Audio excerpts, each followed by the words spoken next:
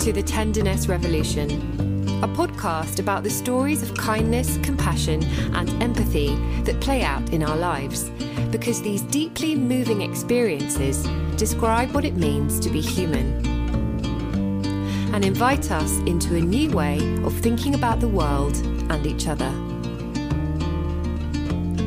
I'm your host, writer and journalist Yvonne Gavin. And every episode, I'll be asking a new interviewee about a pivotal moment of tenderness that helped shape the course of their life.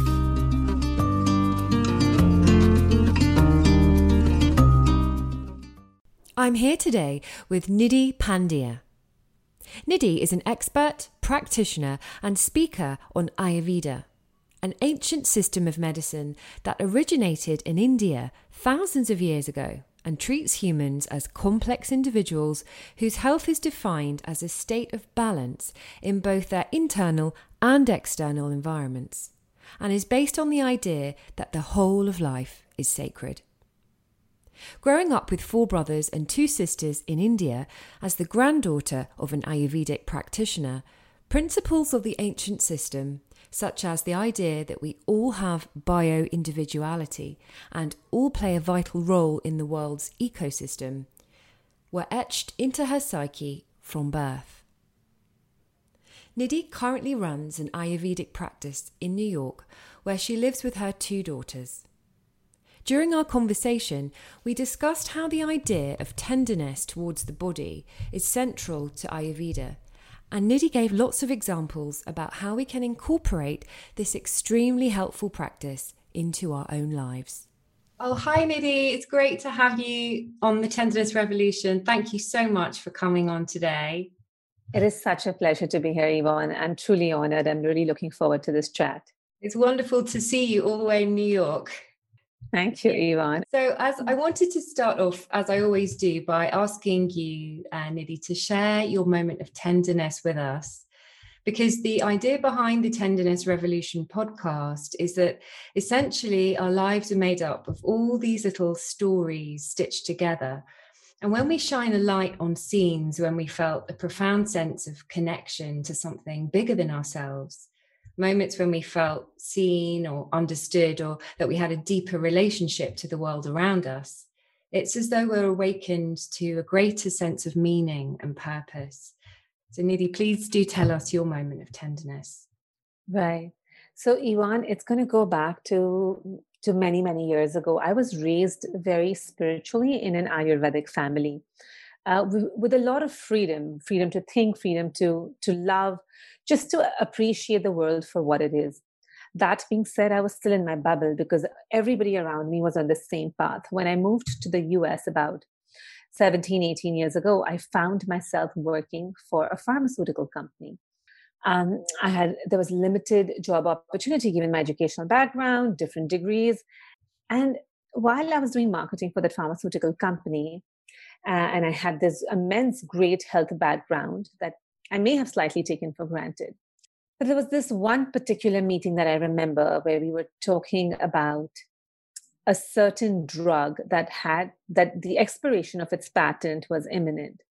And the meeting was about that now, since the patent is expiring, how do we keep the sales intact? So they said, let's find more medical conditions that this drug can be used for. And that whole conversation left me extremely uneasy, because here I felt like we're in the business technically of healing, but we're actually talking about how can you manipulate the sales of these drugs, right? And just driving back, actually even way back when I was 18 years old, and this is way before this period, I always heard that, Nidhi, you're meant for marketing. You have a flair for marketing. And I have a poetry that I wrote from back then that it says, that here I am, apparently this marketer, but my whole life is about discovering the truth. And that marketing sometimes often felt like manipulation of the truth to me. So anyways, I was torn, questioning this marketing job, questioning pharmaceutical, questioning health, questioning everything that I had. It so happened that maybe within a couple of weeks, I realized that I was pregnant with my first daughter. And that said, like the whole world stopped for me. I froze in my tracks and I said, something is not right. And I've known this for a long time. But now I have to open that dark chest and pop my head inside and look inside and see what it is for. And I think what happened after that was this whole journey, liberating journey, where I said that there is a way to live more authentically, connect with our bodies in a more intuitive, deeper fashion. And it doesn't matter where you live, whether you're living in the US or you're living in the family that I did back in India, there is still a way to really live like you're connected within, like every other organism in the planet, on the planet does, and live like that. So, right through my pregnancy, I did all of that work, and I've never looked back. And it's been a journey that has just been the most heartwarming and liberating and empowering. Gosh, that's so interesting how, those few kind of events came together, the sort of realization that maybe working in that world, that the big pharmaceutical world wasn't for you. And also, realizing that you were pregnant with your first child, and often that brings up feelings for so many of us about, are we, questioning what we're doing, and are we on the right path? It's often sort of a time where, we reflect on all of those things. So that's really wonderful. And also how you thought about yourself as a child. And I mean, Ayurveda was really a very big part of your childhood, wasn't it? Your grandfather was an Ayurvedic practitioner. And I've been sort of looking into Ayurveda a bit recently, since I came across you actually on Instagram. I think I first watched a video on there that you were doing, and I found, if I'm really honest, I really wanted to connect with you because it made me feel a deep sense of calm watching you and hearing you talk about the body in the way that you do. It felt like tenderness. It felt like what you were calling the people who are interacting with you, what you were calling them to do was to listen deeply to something that isn't often talked about. Especially, I think, in medicine, where, we're often conditioned to think about our health in terms of, well, that's something that doctors take care of. It's something that people outside of me know about, but it's not something that I will know about because, I can't possibly know about what's going on in my body. And I think, especially now with how busy everyone's lives are, and, we've had a very strange couple of years on this planet, I think it is very difficult to have that connection with your body. And we tend to go up into our heads, and I definitely do it myself. But it seems to me that Ayurveda encourages a different approach to the body, an intuitive approach. Could you talk us through how Ayurveda does that? Absolutely, Yvonne, right? So while Ayurveda is very scientific and gives you really defined code, right? It gives you a very defined code and teaches you how to decipher the code of your own body. So there's a code of the universe, right, which is unchanging. And there is a code to your own personal body. And you have to identify and unlock that code, right? So while this all sounds mumbo jumbo, let me go back and explain what I mean, right? The first thing that I like to use is the example of Helen Keller. She was blind, and it's known that that because she was blind, she could use some of her other senses in a more advanced fashion. For example, she could tell when somebody was 1 mile away. She could tell that, hey, this is the person, and she could sense energetically or through her senses what was going on. The reason why I bring that up is because our senses, right, when we are so engaged in our senses, but when we kind of shut them down and we go within, like often people that you see who have one sense organ not working do, we tap into something deeper. We know that dogs can, for example, hear more sounds than humans, right? Mm. So there is, all we see through our senses is not what it is. So the way these ancient texts were written was with that understanding that human beings have this deep inner sixth sense, intuition, this instinct that tells them about the laws of the universe, right? Um, the other example that I want to use and is when a baby is born, the baby is not even familiar with how it looks, right? The baby's never seen a biology book saying that this is how my mom's going to look. This is the mouth I'm going to use to consume. But you've been a mother, Yvonne, and the baby is born and the doctor puts the baby on the mother's chest. And the baby knows right away to open its mouth and start suckling on the mother's breast. This is without training. There's no training involved. The most beautiful processes in this world require no training. I also use the example of intercourse, right? A man and woman come together, they get lost in a moment, and what comes out of it is life. I mean, how profound is that? It's an intuitive process.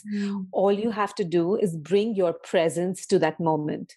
Something you cannot replicate in a lab. So the reason why I give this is because this is how the texts were written. The texts were written with this level of deep knowing, understanding that the human beings, as is the macro, right? The saying goes, as is the macro, so is the micro. As is the micro, so is such is the macro. So it's understood that we are diurnal mammals. There is an order in the universe. We rise with the sun, we sleep with the sun. And now there's an internal climate that we carry in our own bodies. And there's a certain climate that we thrive in. All our job is to understand your own internal climate, right? That you may have gone out of balance. So there's a certain internal climate that we all thrive in. And it's a temperate zone. Your warm-blooded bodies with good bacteria that live in a temperate zone, with your breath being warm and moist, with your blood being warm and moist. That is the climate. When you tune in and you see where your climate has gone off, either you've become cold and dry, you've become cold and humid, you've become, hot and dry, hot and humid. All you have to do is bring yourself back to that temperate zone. If you were working with a piece of land, it would be very easy for anyone to do that. They'd say, hey, my land needs more sun, it needs less sun, it needs more water, it needs less water. Similarly, we identify the climate of our body, we see how it functions with the universe, and live in accordance with the sun, just as many other species on this planet do. And then that's it. It's as simple as that. It may sound simple. It's actually simpler than what it sounds. It's actually super simple. And we've lost that intuition.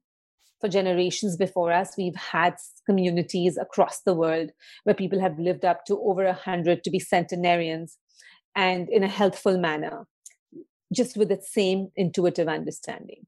So, of course, Ayurveda has a certain system, a certain way where you can decipher this code of your own body, that, hey, what is my body's tendency? Does my body tend to become hot and humid? Does it tend to become cold and humid? Like, where does it go off in its temperature, in its, in its humidity? And with that, you bring it back in balance. And people call it doshas, kapha, pitta, vata.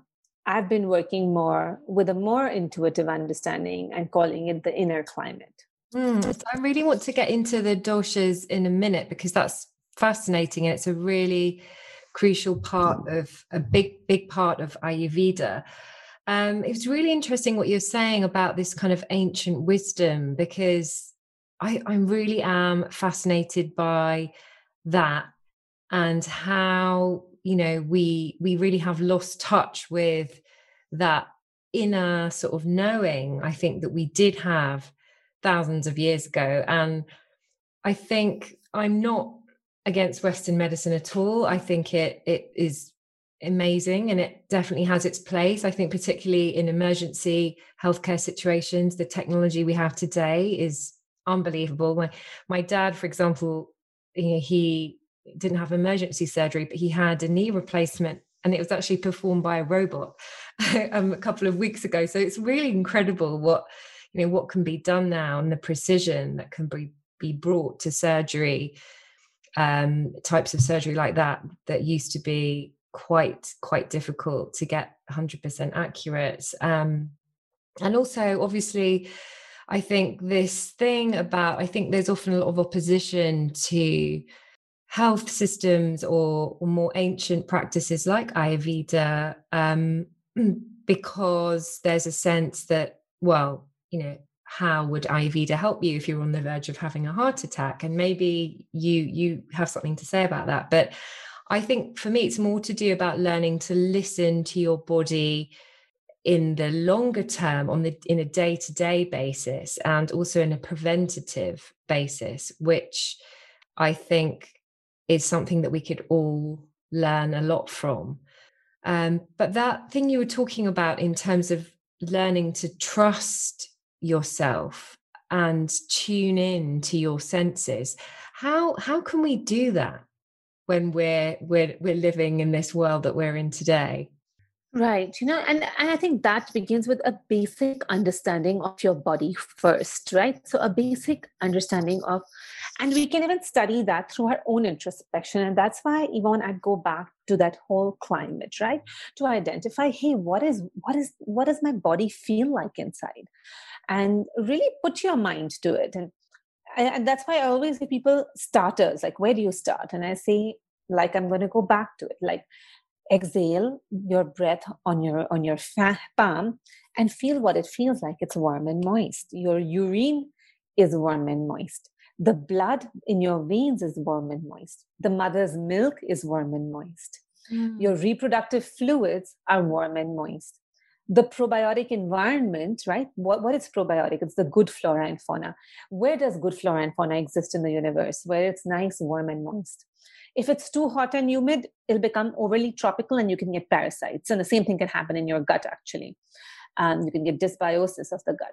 But they're warm and moist. And then start examining your own symptoms. Hey, is it overheating? Is my body overheating? Am I feeling heartburn? Do I have burning in my stools? Am I overly flushed in the sun? Examine your body to see if you are extra humid. Hey, do I have secretions from my eyes? Do I have excess congestion? So when you understand this, right, you understand the climate of your body. And then again, the doshas are also very useful. And I tell people, don't have to go and take a quiz on the doshas. And we can go into the doshas a little bit. But just create an awareness that, hey, what do I do to keep my body warm and moist? And that's how the yogis ate. These are super simple principles, Yvonne, that you eat warm and moist foods. Like everything should be cooked according to Ayurveda. Everything should be spiced. Good spices, not spicy, but spiced, which is different. A good spice is that which is not spicy to your tongue, but is still called a spice, like cloves, cumin, cinnamon. So you use good spices in your food. You always cook your food. You add in the moisture by picking naturally moist foods like sweet potatoes, avocados, rice. But you can also add good fat, right? So that's how your food should look, because you're supporting the warm and moist environment inside. And then again, you work with the cycle of the sun. When the sun is at its peak, you eat your heaviest meal. When the sun is setting, you eat your smallest meal. So there's some principles. And I tell people, if you just follow these two principles of eating the right warm and moist foods, and you eat according to the cycle of the sun, you've fixed 60% of it. The remaining 40% of it, you do by identifying your unique body's tendency, right? So everybody's body could have a unique tendency. And that's what the three doshas are: kapha, pitta, vata. Right. Just before you explain the doshas, I'm really, really interested to hear you explain how they're distinct from each other and how we can identify them in ourselves. Why should we avoid, for example, like raw foods? What effect could that have on the body? Right.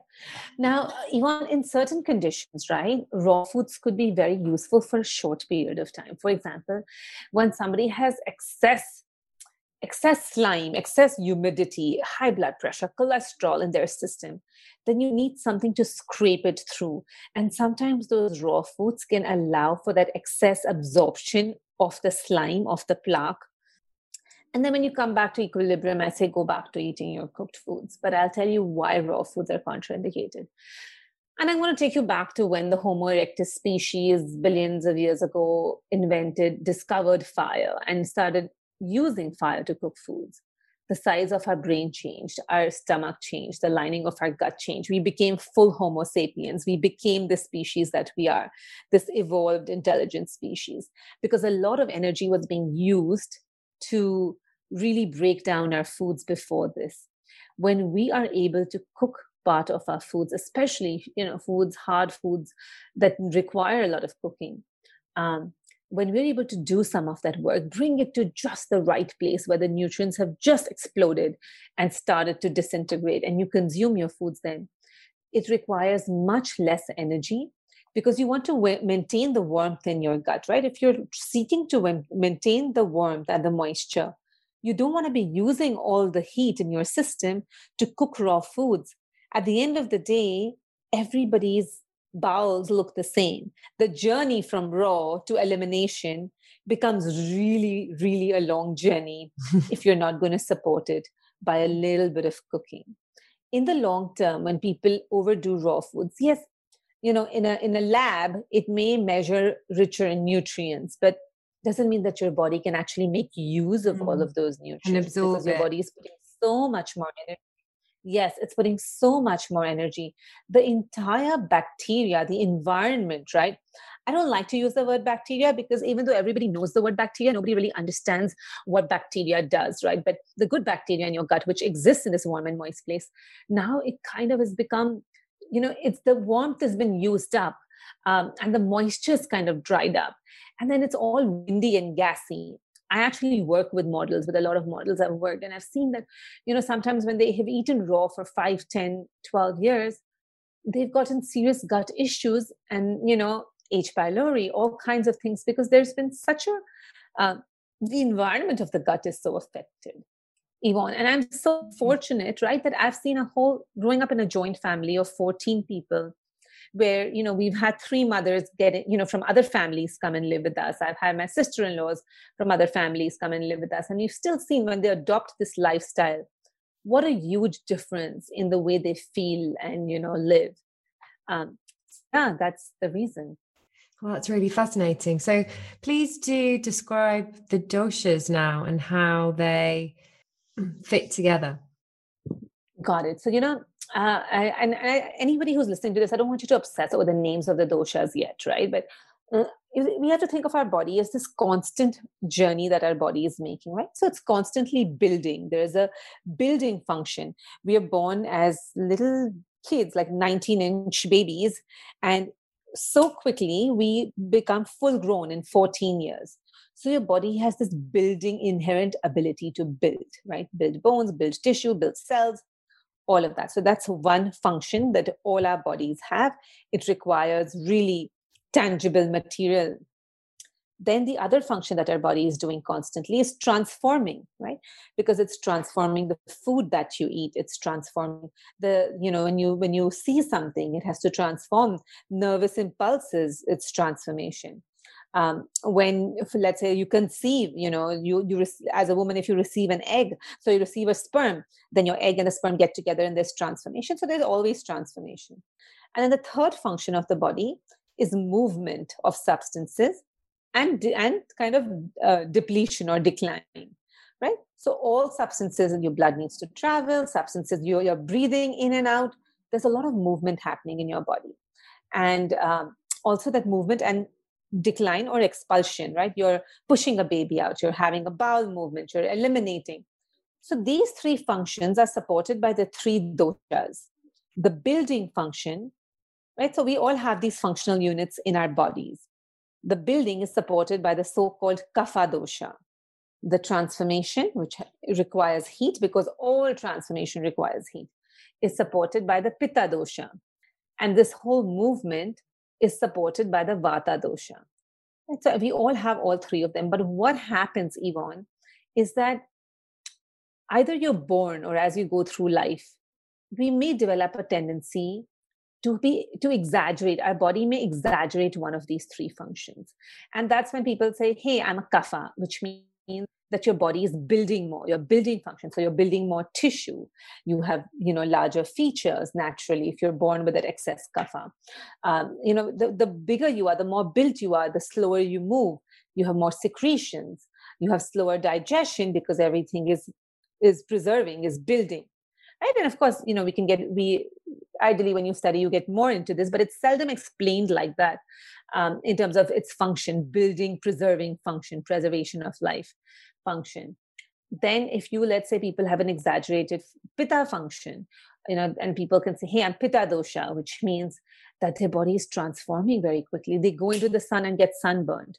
There's excess heat, excess acne. They eat food and they're like off to the bathroom twice a day with their meals, right?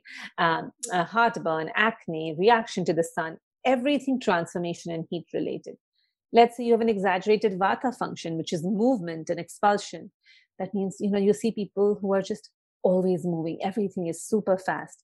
They may think fast. They may talk fast. They may act fast. They're always responding. They have the slightest urge to pee, but their body will send a nervous signal that, hey, you want to pee? So they're always going to the bathroom. They have a hard time building. They're not building like the kapha. So they're usually skinnier. They're sleeping less because their nervous system has so much movement. So when you really go into these three doshas and you understand the tendencies, then you have to ask yourself every time you experience a symptom, is this a building symptom? Is this a transforming symptom? Is this like a movement and expulsion or a decline function? And then that's where you start understanding your body. You start questioning, hey, am I a builder? What am I? What is my predominant dosha, so as to say? And then you work accordingly. Gosh, that's really fascinating, Nidhi. I've never heard it put in terms of building, transforming, and moving. Is that the third one? Yes. Yeah. That's a really fresh sort of way of understanding the doshas for me, because I've only ever seen them as those quizzes that you mentioned at the beginning, and it's all about your body shape and often even things like your hair color. And I don't know how much truth there is in those things, or do you find those quizzes helpful? I think they're just fun to do, Yvonne. But now I'm just going to ask you a simple thing, right? So when I talk about these three doshas, and let's say somebody has a tendency to build since they were in the womb, which one of these three, the building, the transformer, or the vata, the movement and decline, who will have the thickest hair? Right. So the builder, yeah. Right. So that's the kapha. Right. That's kapha dosha, right? I see. But I'd rather work backwards than take a quiz, right? Because the quiz doesn't tell you what it's doing. I'd rather, when people say big eyes, bigger mouth, slower digest, but if you really go deep into the function, right, then my whole goal is to make it intuitive, not to make it academic, to make it intuitive, to start understanding it that way. And once people, of course, I've summed up for you in 5 minutes what could take 3, 4, it could take years, it could take days, it could take months. But I say that once you get the concept and you spend even a few weeks sitting on it, the world begins to open up, just a little bit more reading. Unfortunately, there's not much online, but a little bit more deeper, just saying curiosity. You have to just bring curiosity to it. And then the world opens up and, boom, boom, boom, everything makes sense. I mean, Yvonne, everything in the world makes sense. I think it's such an interesting perspective to take on humans and on each other, and I do think there's a lot of tenderness in it, because I personally don't feel that there is a great appreciation of difference in our world. And I feel that difference, even in the healthcare system, for example, in Western medicine, it's based on a very much of a one size fits all, sort of model. And I totally understand why. I'm from the UK and the National Health Service is incredible, but, in the work that it does, but it's very much of I think, sort of a last port of call. If you can develop this kind of intuition around your body and around it, what it needs and what makes it feel good, and notice when things don't feel good, then do go and see the doctor if you know that, or feel that there's something seriously wrong. I think that sort of approach is definitely something that would, I think, really, really help lots of people. But I just think it's wonderful to appreciate that we are all different, and actually, what really works for someone in terms of a food that really suits them might not work for someone else. And the same goes with different types of exercise. That's also a part of Ayurveda as well. How might that play out then in terms of the different doshas? Right, Yvonne. I mean, I also want to just say, right, the whole definition of Ayurveda is the science of life. And Ayu means life, Veda means science. So it's, how physics is the science of mechanics and chemistry is the science of chemicals. Ayurveda is the science of life. Anything to do with life is Ayurveda. If you can look at life through the lens of this deep understanding at a granular level, but it doesn't matter what you're doing, you're practicing Ayurveda, right? In a way.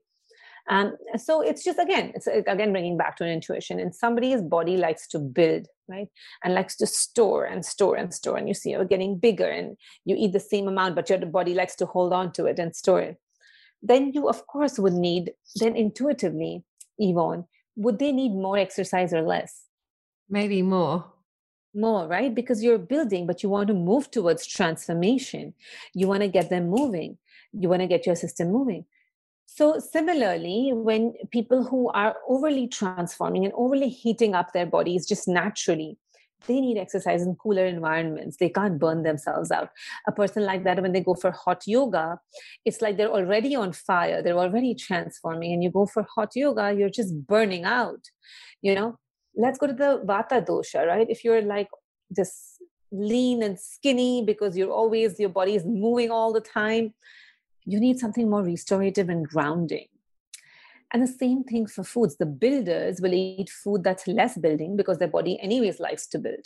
The transformers will eat food, I'm going to say transformers, but the pittas will eat food that's more cooling because their body is already heated. And if you're Vata, you'll eat, because you're always moving, you'll eat something that's more grounded. Grounding, like root vegetables. So it's bringing back the intuition into the science and understanding even the minds, right?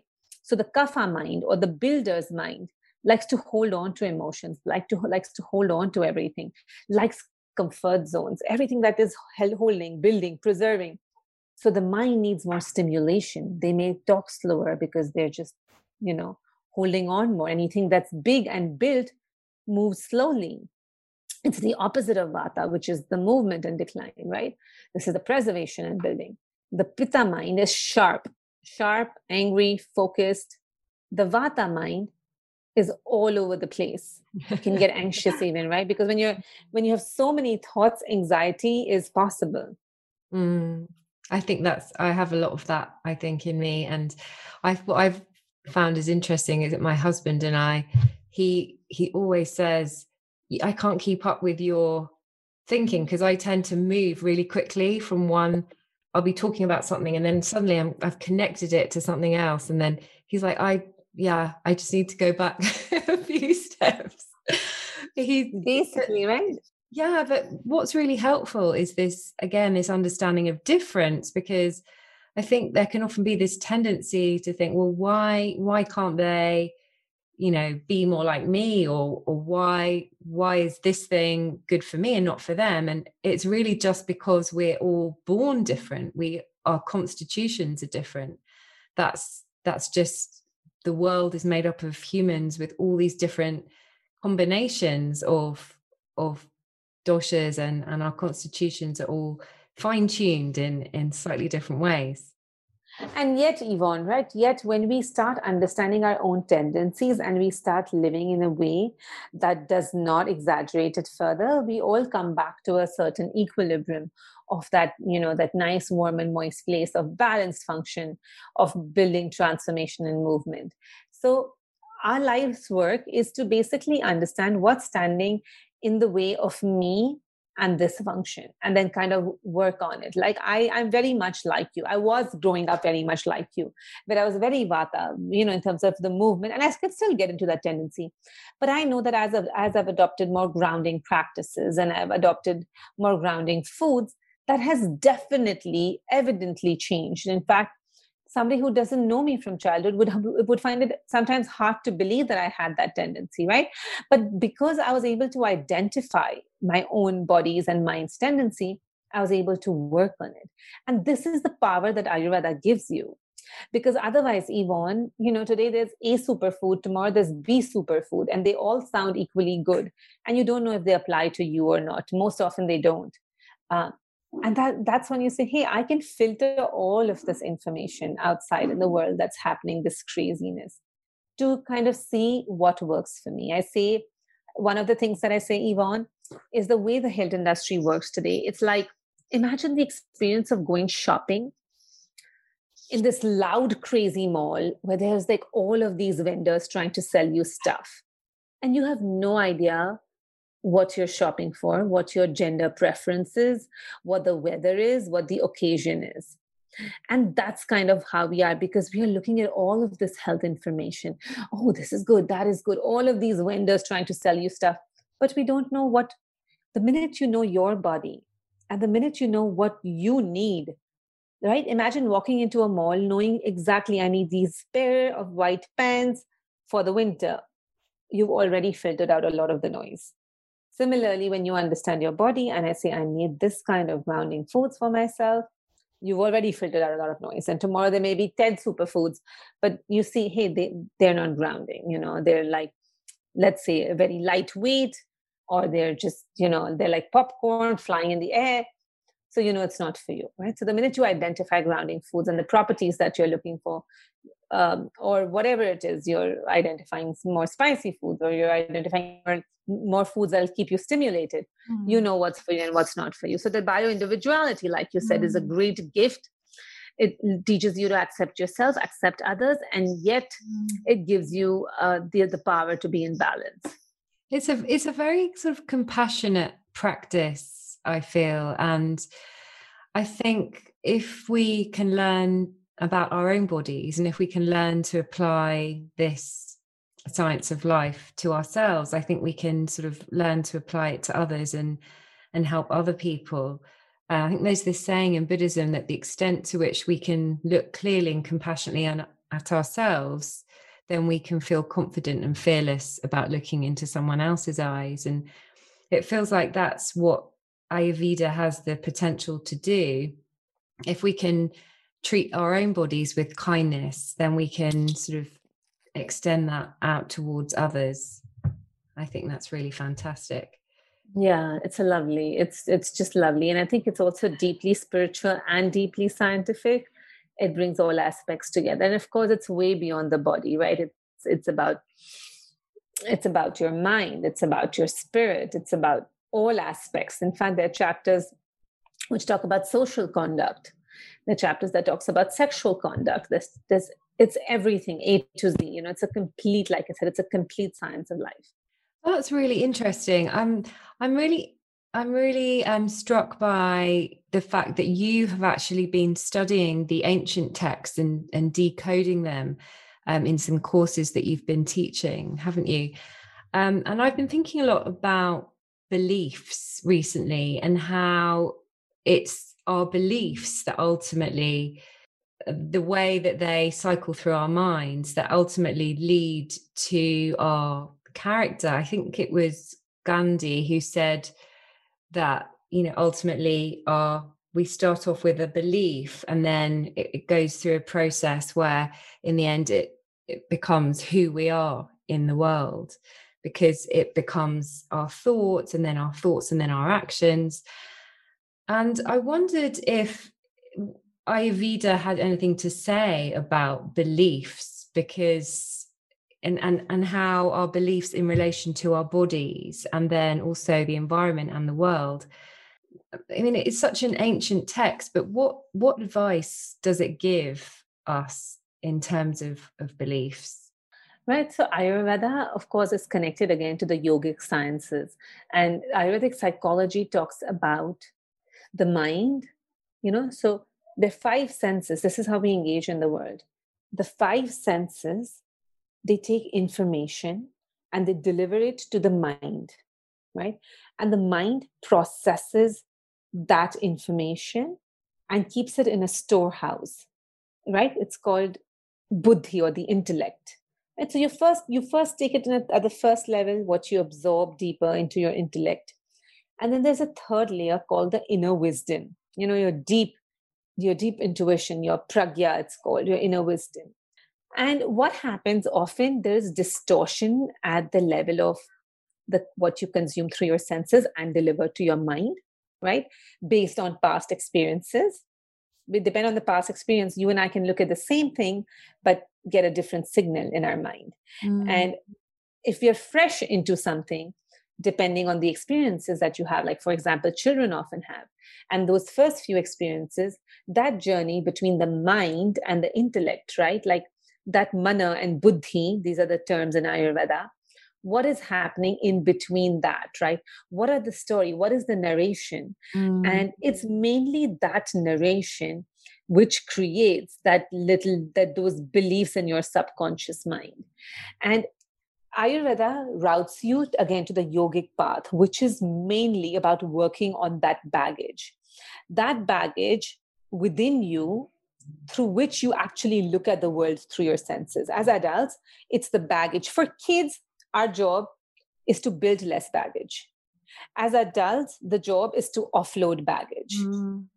The good part is the baggage is not deep within, because deep within us is pragya, is that deep inner wisdom that we all have. We all know, when I'm opening that last bag of chips, that extra chip that I'm eating, your inner wisdom already knows that this is that extra chip, right?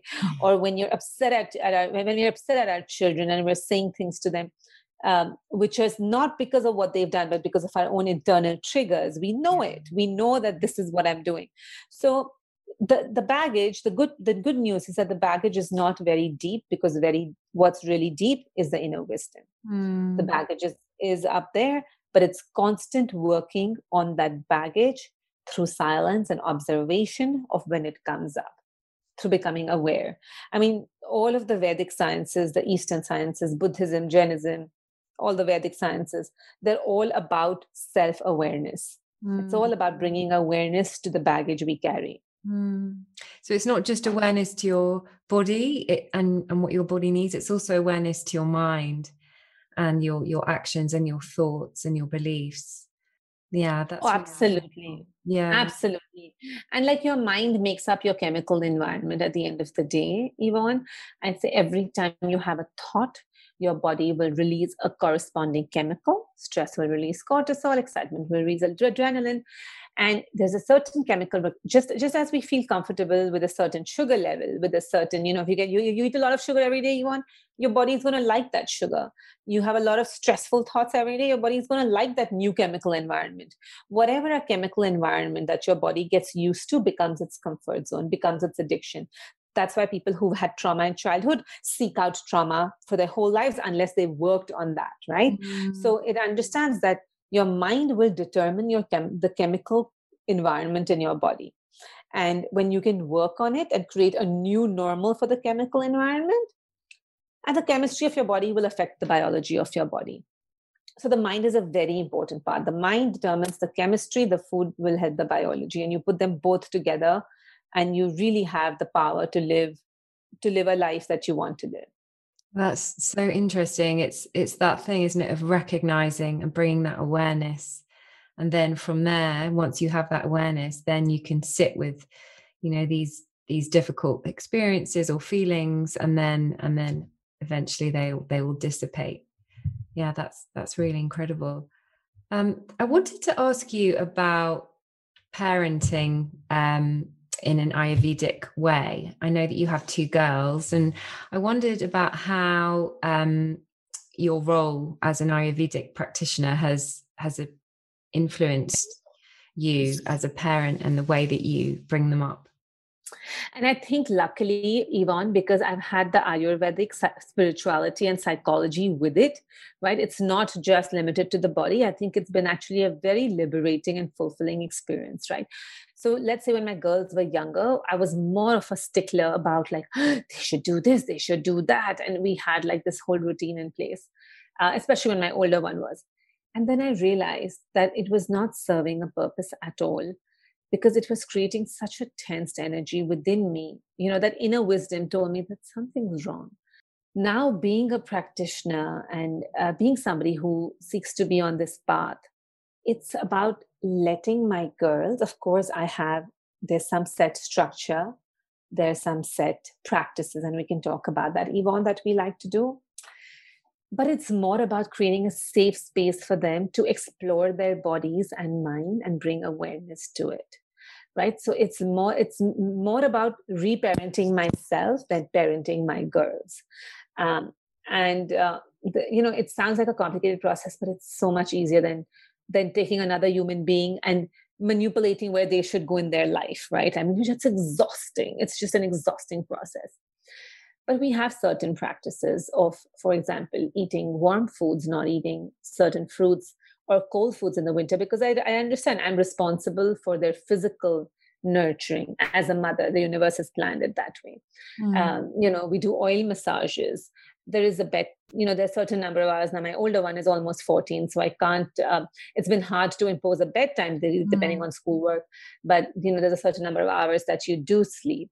And the girls have just learned this into it, like they've just learned it through immersion, right? Because they see it happening. If I impose too much, if I talk about it too much, when I grew up, Yvonne, like it was just spoken about, like very simply, like, hey, it's cold, let's put on a jacket, right? Now it was just as simple as that, right? It was just like the problem and the antidote, and it was just understood. So it never felt heavy, it never felt imposing. It was just like a first language. We learned it. I seek to pass it on to my girls as a first language. And I still understand they're living in the normal world. They go to birthdays, you eat your cake and you eat your pizza very happily. We indulge in treats ourselves, right? All the time, whatever the girls want. But then it's just around the timing of the day, around the seasons. The winters, it's more hot chocolate than the cold ice cream. Things like that. So to keep it normal, to keep it fun. And there's a lot of humor in my house, Yvonne, because otherwise it can get too serious when you're doing this kind of work, right? So we're goofy, we're funny all the time. And I think that creates a safe space for the girls to also explore who they are. Yeah. Oh gosh, I love that. I think that's also really interesting what you're saying about it getting too heavy, because I think so much about being a parent just can, when we feel like, oh, what should I be doing? And I should be following these rules, or this book, said that I should be doing it this way. But I was just thinking there when you were talking about how maybe the best thing with our children is to kind of ask them what would feel good. And how I sort of have an instinct to want to do that. And then sometimes I feel confused when my children want to have the sweets at the supermarket aisle, or and they seem to think that's what would be good in that moment. I do you think that they really do think that would be good for them, and they've lost touch with what their body needs? Or what do you think is going on there? No, so Yvonne, in terms of food and nutrition, the kids are not supposed to know unless they've overeaten, right? We are, as parents, we see even in the world outside, like the baby bird waits in the nest, the mother bird goes and gets food for the baby bird, right? Because they are not supposed to know at a young age, right? But as they're growing up, part of our responsibility is to start getting them to tune into what's going on. That, hey, you ate so much for lunch that snack was too much, maybe, you think. What is your tummy saying? And that kind of stuff. You start with the more obvious things, like the quantities of food, or when they've eaten, let's say, a lot of ice cream at night and then had congestion in the morning, you get them to tune into that congestion and say, hey, are you feeling congested? I'm like wondering what you ate last night. Things like that, right? But at the same time, it's, as parents, it's the safety and the structure of our children is primarily our responsibility. And that's what I tell my girls, that we have law and order. Just how, if you lived in a city without law and order, would you feel safe? And they're like, no. So we have law and order. But it's up to us. We don't need to have a lot of laws. There's no dictatorship. There's gentle law and order that falls for everybody. And it keeps us all safe, and it keeps us all going. And as you girls get older, the reins will get, looser and softer, and you'll create your own rules. There's also this other thing where we say with freedom comes great responsibility. With responsibility comes great freedom. And freedom without responsibility is the perfect recipe for disaster. Right? So the girls are learning these concepts, and there's a little bit of back and forth, but it happens and it works. And I would say both my girls are highly self-aware. Of course, we have tons of other areas which are challenging, and I'd say most of those are about me being uncomfortable with my girls having, for example, when my older one gets anxious, I say the journey is not about getting her to be less anxious. The journey is about me being okay when she's anxious, because the minute I'm okay, I let her go through her emotions, process them, finish the journey, get out of it when she needs to.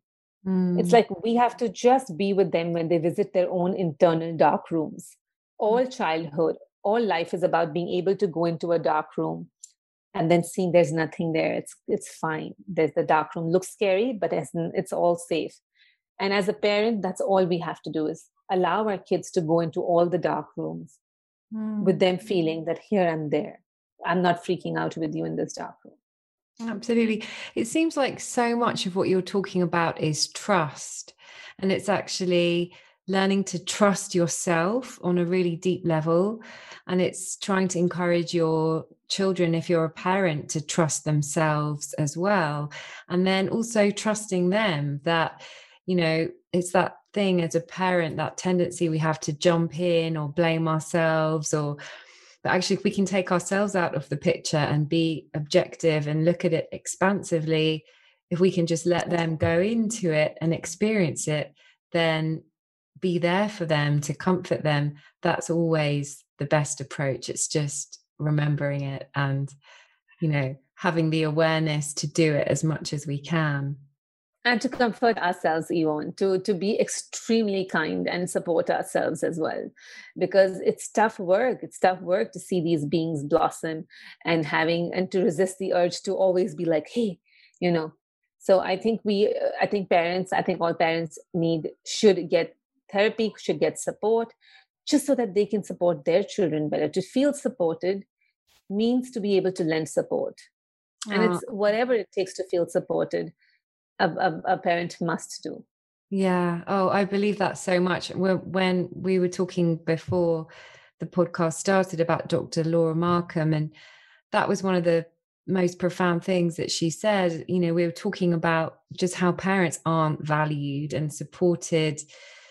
It might seem as though they are in a superficial way, but I think deeply, I don't think there's that sense of a sense of value of the huge job that they're doing in bringing forth the next generation of people, and just how much work there is in it and how much support parents need in doing that job. And just the loving kindness that they need, they deeply require the loving kindness. Yeah. And also we need to give that to ourselves and learn how to give that to ourselves. And for me, I think, as I mentioned earlier, Ayurveda, it seems to have this tenderness built into it. Some of the practices that I've read about, like, sort of massaging yourself with warm oils in the morning, it might seem, some of them might seem like, wow, how could I possibly find the time for that? Or these things they seem really self-indulgent. Actually, when you think about it, how much time we might spend on other things like getting distracted on our phones or watching something on television in the evening, actually, I've tried some of them myself. And even if you just spend a few minutes on some of these practices, the feeling of self-compassion and tenderness that it gives to you, it really does make it worth it. Are there any practices that you could recommend to our listeners? Just any small practices linked to Ayurveda that they could try to incorporate into their lives? This is my favorite, yeah. To bring some tenderness into their day-to-day lives. So, Yvonne, the few practices that I highly recommend. One is the Abhyanga you talked about, is application of oil on your body. It just, you can apply it like you would apply moisturizer. You don't have to spend 10-15 minutes. You can just, if you can spend 5 minutes, great, just rubbing oil onto your body. Preferably you wait for 15-20 minutes or have like a small yoga practice after that, so that your channels of your body, your pores open up and the oil can sink in deep in places in your cells, places where food cannot reach, and it's very protective, that layer of oil. And then you go and take a bath. Your oil has already gone where it needs to go. That's one practice. You can use sesame oil for a cold body or a cold season, and coconut oil for a warm body or a warm season. That's one of my favorite practices.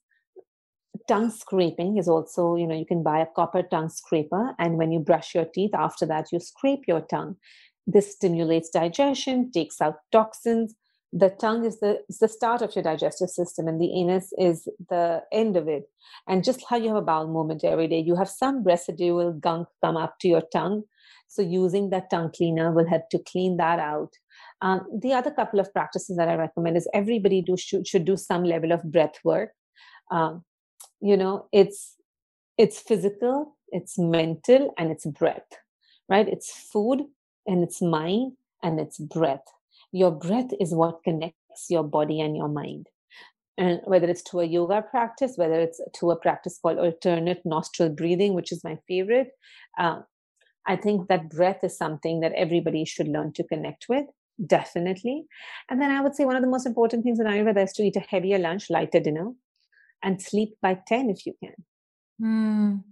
They're actually quite simple practices, but I can definitely see how profoundly they can affect your life and how much positivity they could bring into your life. And you mentioned breathing. There's been I feel like a lot more awareness of breathing and the importance of breathing practices recently. I don't know if you've heard of Wim Hof and his Of breathing. course. Yeah, he's incredible. And also just for me personally, just trying some different breathing practices, I have found it really profound, just incorporating it into sort of a short morning routine. I've really sort of enjoyed reading about the vagus nerve, and actually there's been a lot of research on how profoundly breathing affects the vagus nerve. It really does have a hugely calming effect. I mean, there's been lots of science and lots of studies done into it, hasn't there? Absolutely. And like, by the way, that's all Ayurveda, right? The breath that goes through this central channel of your body and spine, it is explained in such detail, in such precise terms. When you go back to the yogic and Vedic sciences, it's mind-blowing, Yvonne, that they were able to understand and explain this in great detail back when we didn't know what the vagus nerve was, right? So the breath really regulates the vagus nerve. The breath of the right nostril and the left nostril have different function. And when you regulate both the nostrils, one carries a cooling energy, the left carries a more cooling energy, the right carries a more heating energy. One is related to the masculine, one is related to the feminine.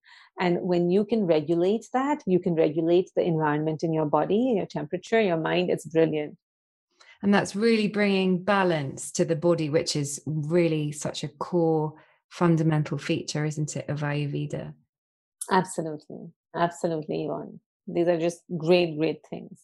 So, Nidhi, I really wanted to ask you one final question, which is a question I always ask at the end of the podcast. So the idea behind the Tenderness Revolution is in having this quality of tenderness for ourselves and others, is the 3 C's, because they enable us to fully see the truth about the way things are. So they are courage, curiosity, and compassion. And I wanted to ask you, if you had to choose one of these qualities that really means the most to you in your life, what would you choose out of curiosity, courage, or compassion, and why? It's crazy you say that, Yvonne, because I use all three, and I use all three words. I will pick one though, but I just want to tell you, like, I literally have a chart, and I give this journaling chart to my clients as well, where I say, assess where your action comes from. So it can have fear, anger, guilt, shame, etc. Say, and then say, if you were to do it from courage and compassion, what would you do? Right? Ah, So, so we literally have like a whole wheel and the whole chart where we say, when it comes from fear, this is, but so constantly, like, that's what I like to do, that if I act from courage on a daily basis, I check in with myself. uh-huh. But I would still choose curiosity, because if you are curious, that's all you have to do as a human being, is become curious about the world outside and the world within. And I'm like, you never have to find the answers. You only have to ask the questions, and the answers they present themselves, right? All my life is built on curiosity, and your curiosity to know yourself, for that self-discovery, will take you into the depths of courage and compassion, and make you face your fears and do everything. The more we keep our curiosity on, the more we live. I mean, that's the experience of life. That's amazing. I totally agree. I feel curiosity is so essential to living a really full life and a tender life. And I feel if you can be curious about yourself and what's going on within yourself, and for me that's a big part of Ayurveda, and that's the way you've described it. But also, if you can be curious about others, I think you can have a lot of compassion for them. And it really feels like, to me, it's the opposite of a judging sort of mindset. So I love that. I love what you said. And Nidhi, I've really enjoyed speaking to you. Me too, Yvonne. Thank you so much for having me. This was a pleasure. Thank you so much. Thank you for listening to this episode of The Tenderness Revolution. I hope you come back for more, because my aim with this podcast is to help us become more aware of these moments of kindness and compassion and how they shape our lives, and enable us to feel more connected to the world around us.